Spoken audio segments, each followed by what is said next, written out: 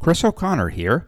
Join the Curmudgeon Rock Report's invite-only curmudgeonly community at facebook.com/curmudgeonrock. Also look out for a Spotify playlist that pays honor to this episode.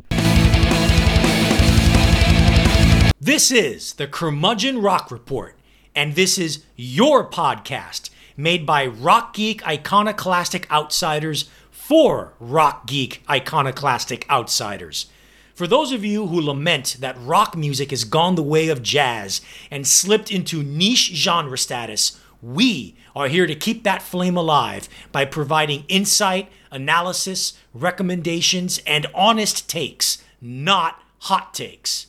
And hey, there's a good chance you'll learn some rock history you never knew before. In our next full-length episode, which will come out in a couple of weeks, the Curmudgeon Rock Report will take on all the music critics and hipsters who have heaped hate on the superstar British band Muse for almost 20 years with a special episode in defense of Muse. Part of defending this band, however, is to understand their influences and inspirations. The bands and artists whose work Muse have assimilated into creating their own unique sound that they have. So, what's the musical formula that gave birth to one of the biggest and best rock bands of the 21st century? In our curmudgeonly opinions, it is as follows. Take the unapologetically campy bombast and classical music affectations of Queen. Take the dystopian sci-fi prog rock narrative song cycles and intense musicianship of Rush. Take the stadium-filling hubris, in a good way of course, of U2. Take the earnest, yearning, guitar-heavy alternative rock of early Radiohead.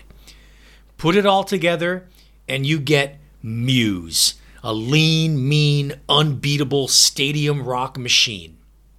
So, for this specially extended vault segment of the Curmudgeon Rock Report, we'll dig into the vault and pull out 4 key albums by each of those previously mentioned bands. Albums that were undoubtedly formative influences on the young members of Muse when they were a teenage band from Teignmouth, Devon, England, hustling to get ahead. Queen's undisputed all-time classic, A Night at the Opera, Rush's prog rock opus, A Farewell to Kings, U2's criminally underrated art rock adventure, Zooropa, and Radiohead's influential and generation-defining masterpiece, The Bends, will all get the curmudgeonly analytical treatment, explaining why these albums are great and why they still matter.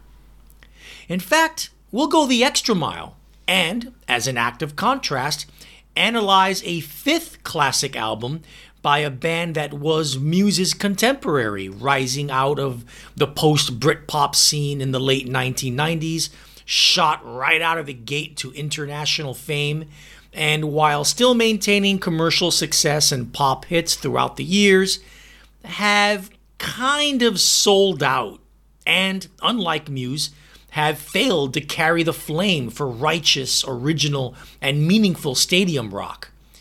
That, of course, is Coldplay, and their only great album, A Rush of Blood to the Head.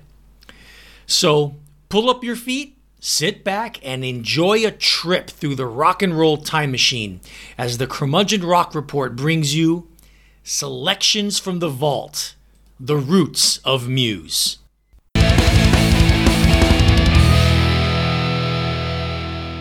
When people think of the band Queen, they tend to think of the flamboyant superhero of a frontman with the multi-octave vocal range and the long list of songs that serve as enduring, timelessly classic stadium rock anthems.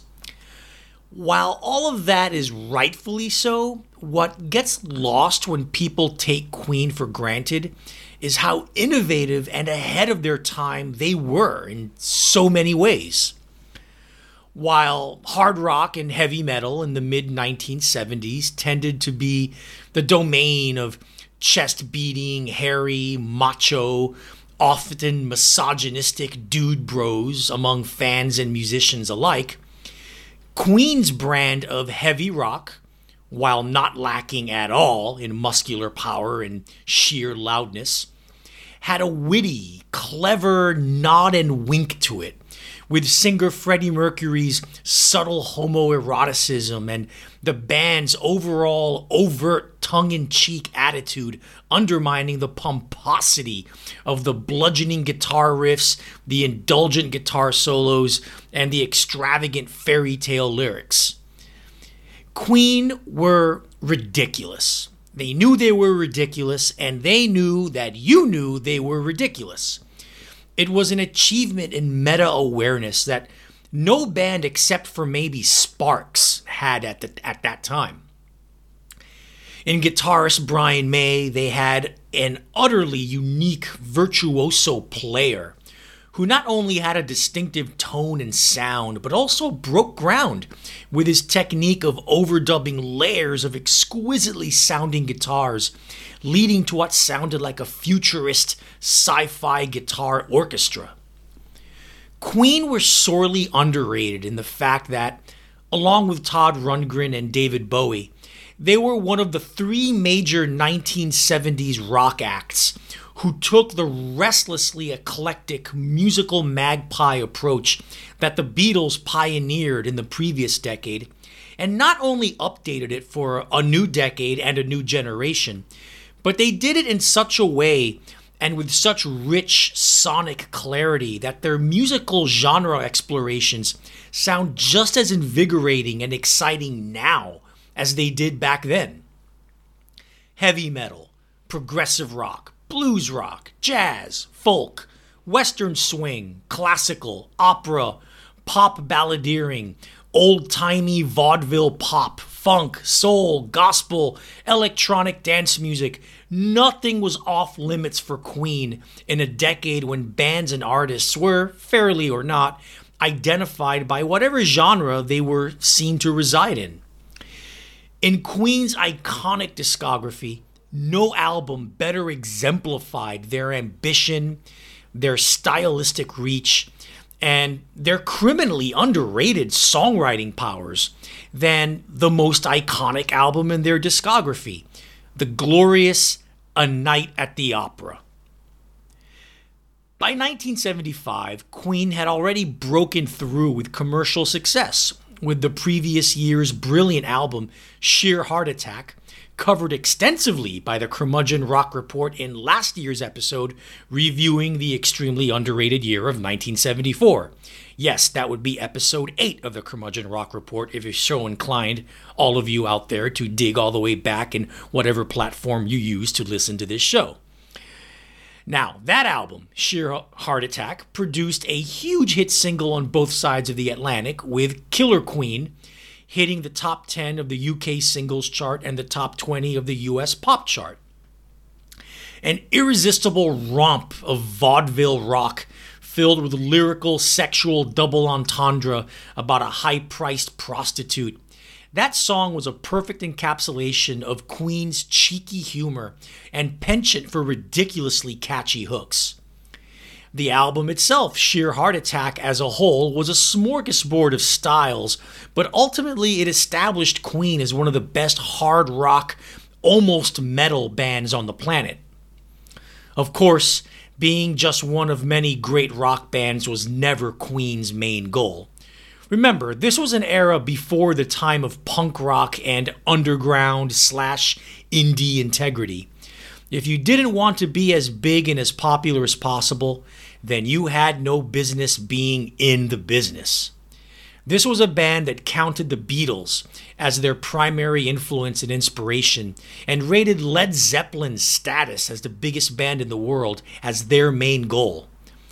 It was with this hubris and brash confidence that Queen entered the studio to record what would become their career-defining album and a landmark in heavy rock music. With vocal harmonies stacked on top of vocal harmonies and guitars overdubbed to the absolute limit that the multi-track recording of the time would allow, the words "too much" and "excess" never existed in Queen's musical vocabulary, and nor should it have, especially when the result is titanic rock music of this innovative quality and scale.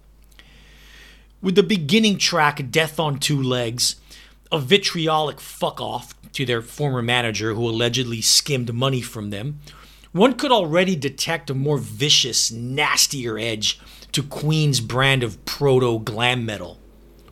Brian May always attested to a love of 1920s Dixieland jazz music, and combined with Freddie Mercury's penchant and facility for campy vaudeville music, best shown in the rollicking Mercury-penned tracks Lazing on a Sunday Afternoon and Seaside Rendezvous, A Night at the Opera manages to make an audacious collision between these styles and the punishingly heavy hard rock Queen was known for.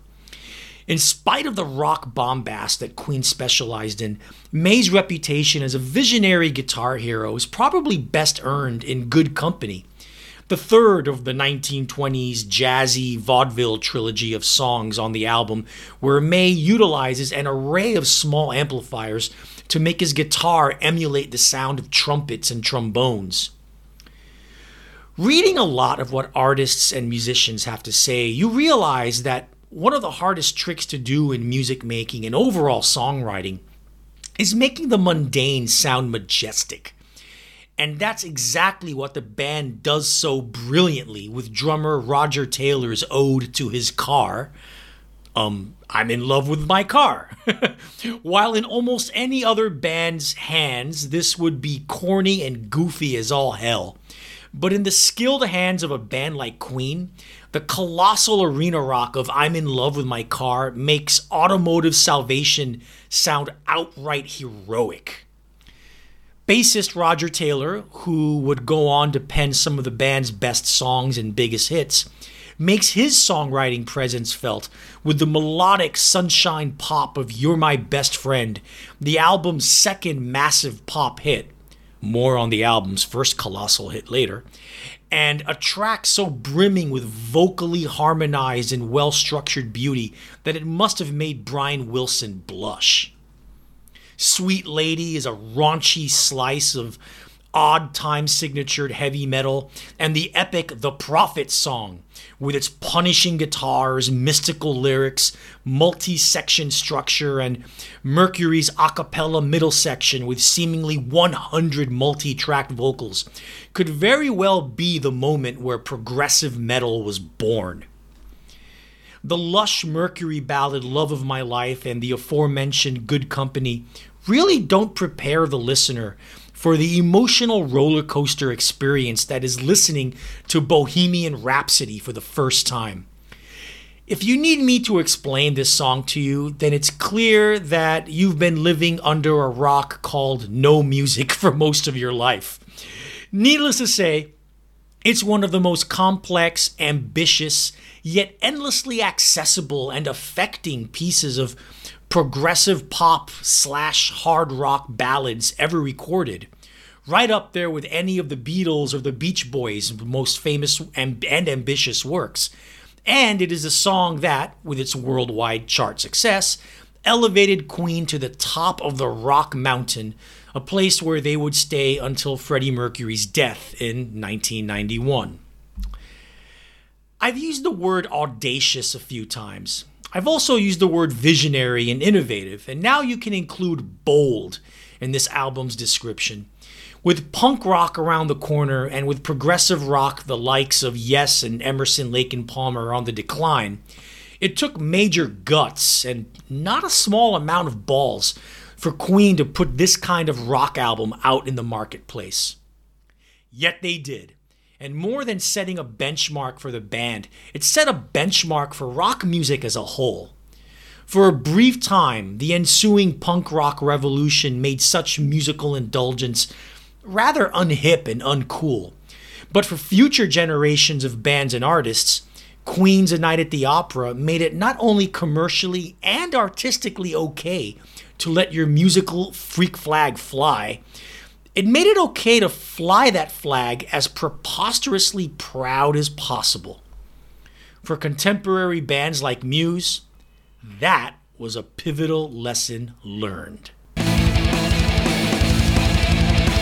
When drummer Neil Peart died of brain cancer in early 2020, it marked the official end of the legendary power trio and progressive rock band Rush, a group at once renowned for having one of the world's biggest cult followings for a rock band and massively respected for their technical and virtuosic musical chops. But more importantly, what made Rush stand out as one of the greatest, and arguably the greatest, prog rock bands of all time was their thoroughly unique and undeniably innovative approach to conceptual music and concept albums with science fiction, fantasy, and deeply philosophical themes. They also infused their brand of prog rock with an overwhelmingly hard rock sound bordering on heavy metal. While bands like Yes, early Genesis, Emerson, Lake and Palmer, and even King Crimson aspired primarily to classical music with their song structures, elaborate suites, and occasionally overbearing affectations, Rush aspired to be in the heavy rock lineage of The Who, Cream, and Led Zeppelin. More interestingly, though, they were not a band of the late 1960s to early 1970s like the aforementioned prog rock bands.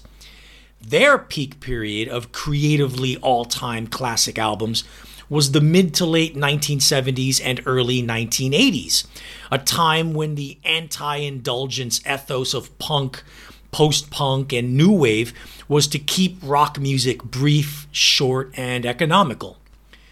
When seen in that light and context, it's astonishing that Rush became a huge band during this time by going as far against the grain as possible.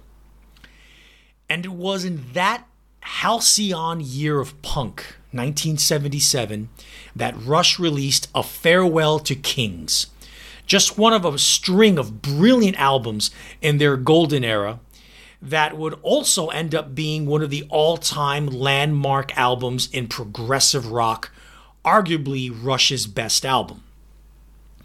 After 3 generally uneven albums from 1974 to 75, albeit with some truly awe-inspiring and inspired moments and songs spread throughout, they finally broke through commercially in 1976 with the album 2112, whose entire first side is a sci-fi story in song, set in a dystopian future where evil government forces suppress individuality and creativity in society via the deployment of a cabal of evil priests. Echoes of which are very much prevalent in the dystopian sci-fi narratives of people rising to fight evil government forces that populate much of the work of a certain band called Muse.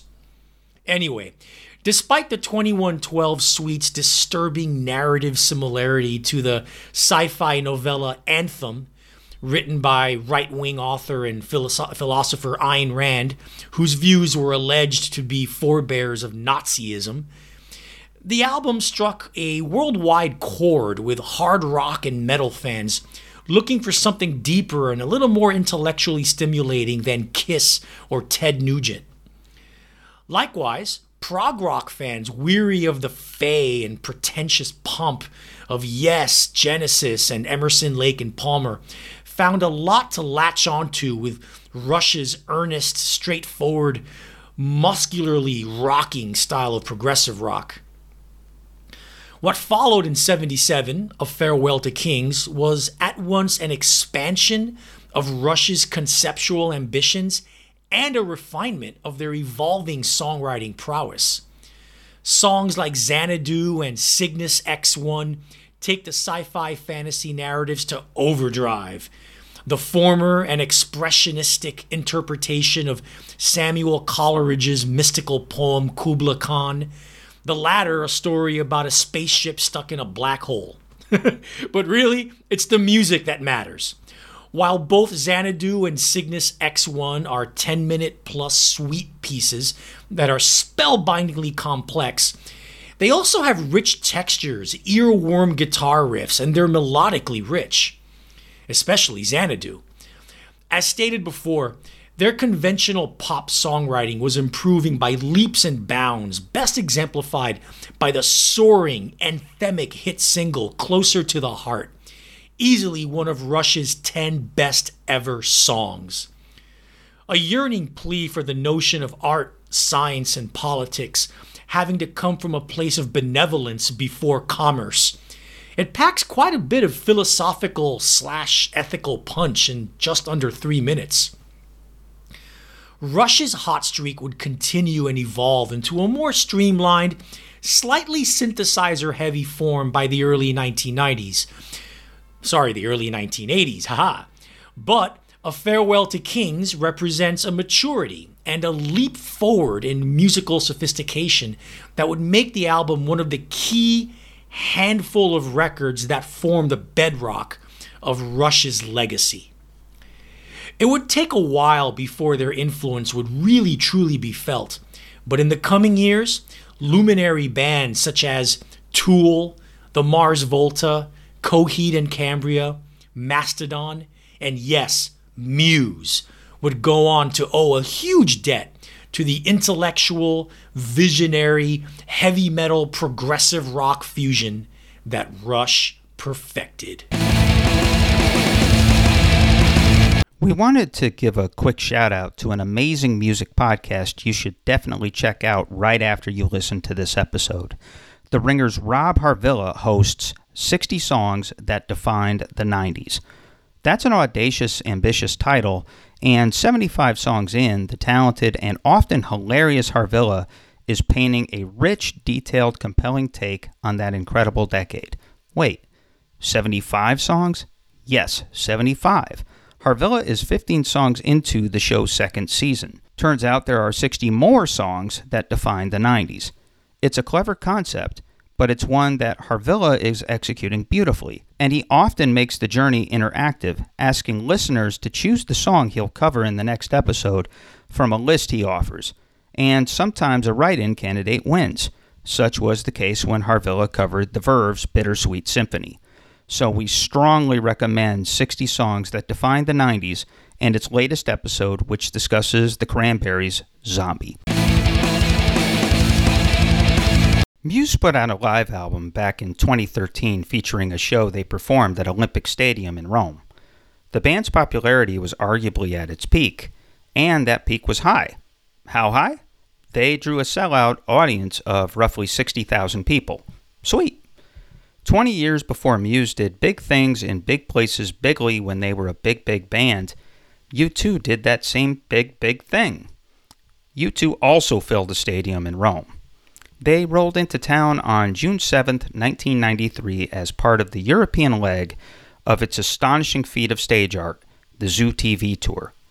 For more than 2 years, U2 was a band on the run, supporting their 1991 masterpiece Achtung Baby. The North American portion of the tour came to a close with a November 5th show in Mexico City. The band now faced a 6-month hiatus before their first show in Europe, scheduled for May 9th, in Rotterdam, Netherlands, would arrive.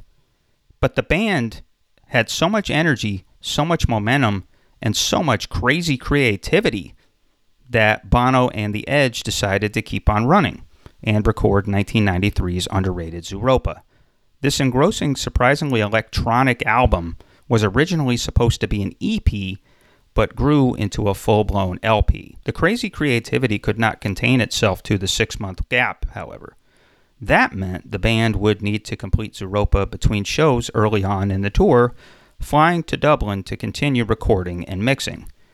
Now, that sounds nuts, and probably was for everyone involved, but the urgency reflects itself on the album they eventually released. Zooropa resulted from a collection of jams and snippets from the Achtung Baby cutting floor, sound checks from the tour, and jamming literally conducted in the studio by co-producer Brian Eno that were then converted into the 10 songs we hear on Zooropa. The record is a standout in the U2 catalog for 2 reasons. Here's the first reason. It de-emphasizes the Edge's soaring, soul-shaking riffs and solos and rides a wave of Eno's beloved synthesizers and tape loops and sound effects and samples. The atmospherics allow Bono's melodies to stand out even more than usual, and for his falsetto vocals to pop especially, whether in the lead as on the relentlessly groovy Lemon, or in the background as on the Edge's industrial thumper Numb, or on the Johnny Cash crooned ironic country ballad, The Wanderer. Yes, Johnny Cash sang a U2 song. Now, here's the second reason Zooropa stands out. It features a discernible, focused, consistent theme.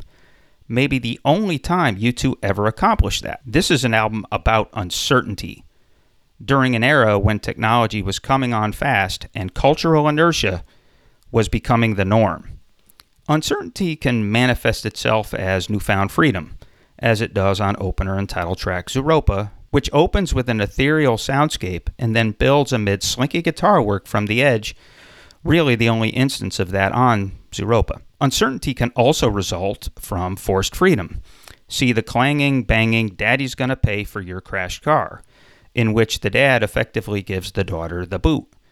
Or it can be a case of rejecting the past and going it alone, whatever that may bring.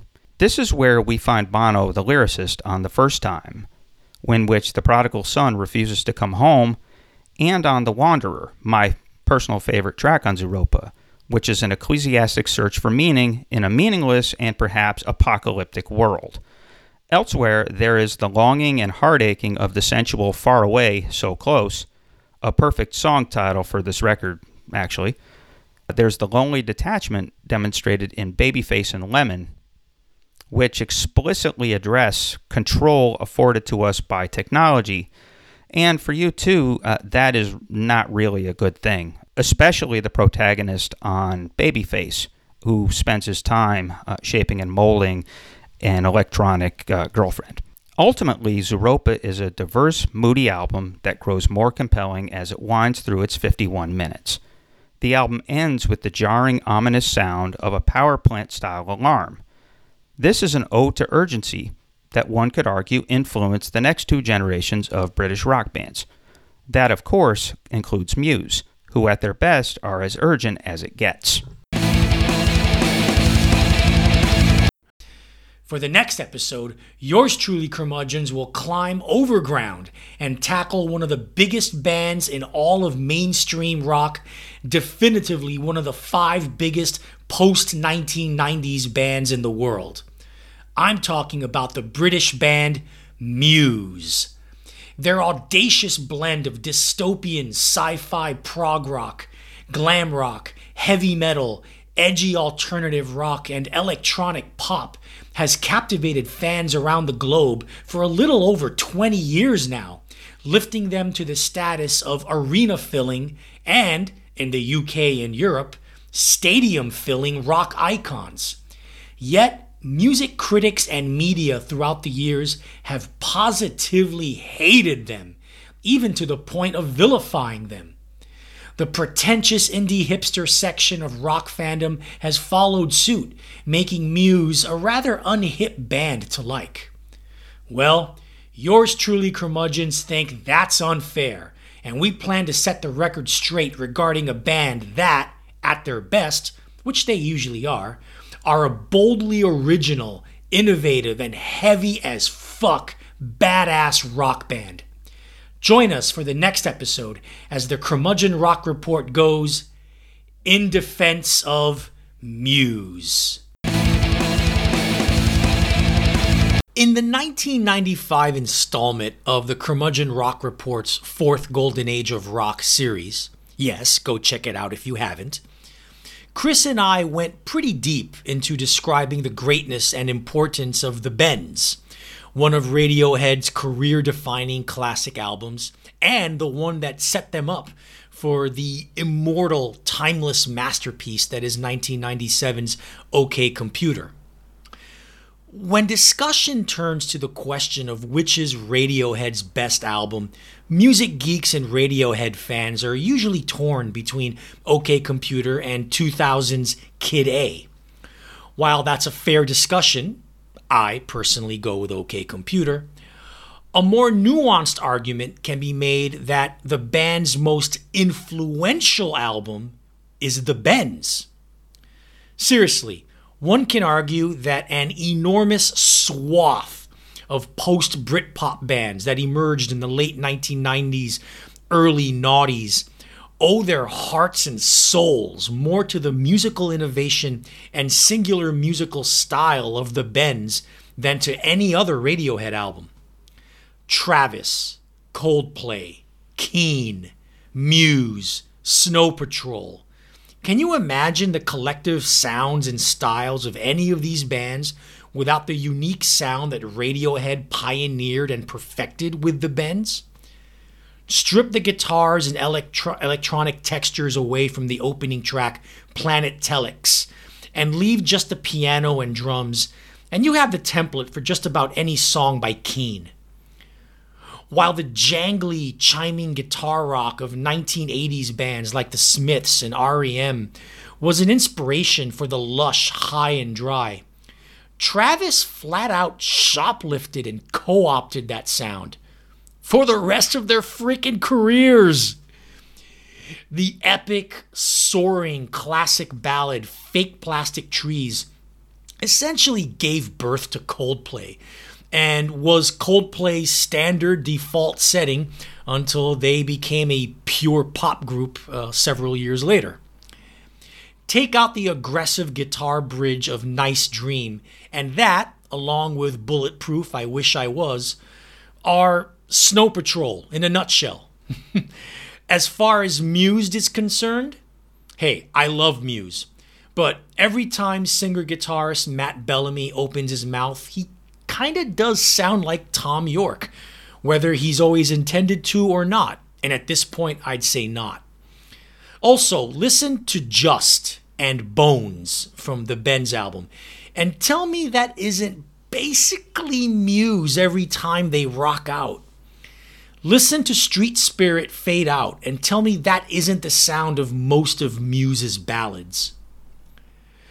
Providing an exception for Muse in my comparisons here, a bunch of third-rate, crappy imitation bands does not reduce the greatness of the bands they ripped off. Led Zeppelin inspired a slew of shitty, macho cock rock bands in the 1970s. That doesn't minimize what Zeppelin did. Nirvana directly inspired a decade's worth of awful, phony grunge bands. Hell, we even devoted an entire episode to that, episode 14 of the Curmudgeon Rock Report to be exact. But that in no way takes away from the irrefutable fact that Nirvana are one of the 10 greatest American bands of all time. The same thing goes for Radiohead here and their impact with the Bends. But hey, at least Muse were able to take that Radiohead template and add a little pomp from Queen, a little sci-fi narrative spice from Rush, and a little conceptual stadium show audacity from U2. Right? We end this bonus vault episode of the Curmudgeon Rock Report by priming the pump for our defense of Muse. Let's talk about a great album from a contemporary of Muse's, whose magnificence was once on par with the latter, but whose flame of glory extinguished long ago, Coldplay. Before Coldplay started performing tacky Super Bowl halftime shows and collaborating with K-pop wonderkins BTS, they were legitimately special. As a quick aside here, BTS's cover of Fix You is actually better than Coldplay's original. I implore you to go find that on the web. Anyway, back to Coldplay. They exploded into the mainstream in 2000 on the strength of the all-time great single Yellow from the album Parachutes. The song seems saccharine and overwrought at first until you sing that hook out loud and feel those lyrics. Then it's gorgeous. Other songs from Parachutes also found their way into listeners' hearts. I'm fond of Sparks and Trouble myself. Bandleader Chris Martin was one hell of a balladeer. But historically, there have been other great balladeers who proved to be a flash in the pan. It was reasonable to expect Coldplay then to be a one and done, as Arturo and I like to say. But then Martin and mates not only maintained relevance and stardom, they exceeded those benchmarks by several miles with 2002's A Rush of Blood to the Head.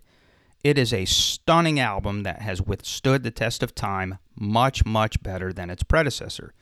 And that is the album we're recommending and discussing here. A Rush of Blood to the Head is a near classic, one I still listen to on occasion in 2022. Martin proves to be a gifted songwriter with a depth of feeling and a surprising depth of thought. The album is romantic and earnest, yes, but it has a propulsion in its production that makes these songs soar to the stadium rafters that this band would soon inspire and reach in large-scale concerts. There also is a strong variety of tempos, moods, and tones that will draw listeners closer as the songs segue from one to the next and to the next. And Martin proves that he was no phony baloney on Yellow. There are at least 4 songs on A Rush of Blood to the Head that also demand active sing-alongs and instant connections. Chief among these is In My Place, which features an outro that rouses and excites and proves anthemic. Martin sings about letting it out. Come on and let it out. And we do. That song was Coldplay's validation and statement of intent to be one of those big bands like U2 and Muse who were big for the long haul. But it is the next song on the album after In My Place that makes you realize that you may be listening to something spectacularly special. God Put a Smile Upon Your Face kicks off with a hypnotic little acoustic riff structured in a way unusual for Coldplay up to that point. Is Martin stuck in a phone booth with Eros yearning to be set free? Nope. He's in that phone booth spiritually. And Martin opens with the line, "Where do we go? Nobody knows." This first stanza ends with, "God put a smile upon my face, not your face." That comes later. First, he prays for his own face. It is a powerful way to launch into the rest of this song, which revs up with guitar reverb and mass overdubs. The album bends and folds like this throughout. No 2 consecutive songs are samey.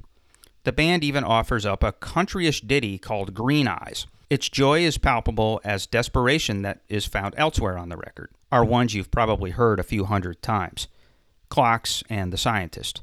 Both are beautiful in divergent ways. The former rollicks, while the latter slowly oozes its way into our hearts. Personally, the fact that I find A Rush of Blood to the Head to be so damn good kind of pisses me off. Coldplay followed this album with 2005's X and Y, an uneven attempt to ascend to the same heights that when it misses, boy is that painful. Coldplay then hooked up with that experimentalist for hire, Brian Eno, for its next several albums. The first of these, Viva la Vida or Death and All His Friends, has some exciting moments and is a solid effort. The rest, downhill, and then downhill some more, and then downhill even more. The band continued to lean on what by now had become a formula. Maybe they did that to keep Coldplay's increasingly corporate spot. But they did, and while Eno lended some cuteness, the results continued to disappoint. Oh well, but that does not diminish A Rush of Blood to the Head at all. That is something I will always defend, which now preps us for you to enjoy our defense of Muse in 2 weeks.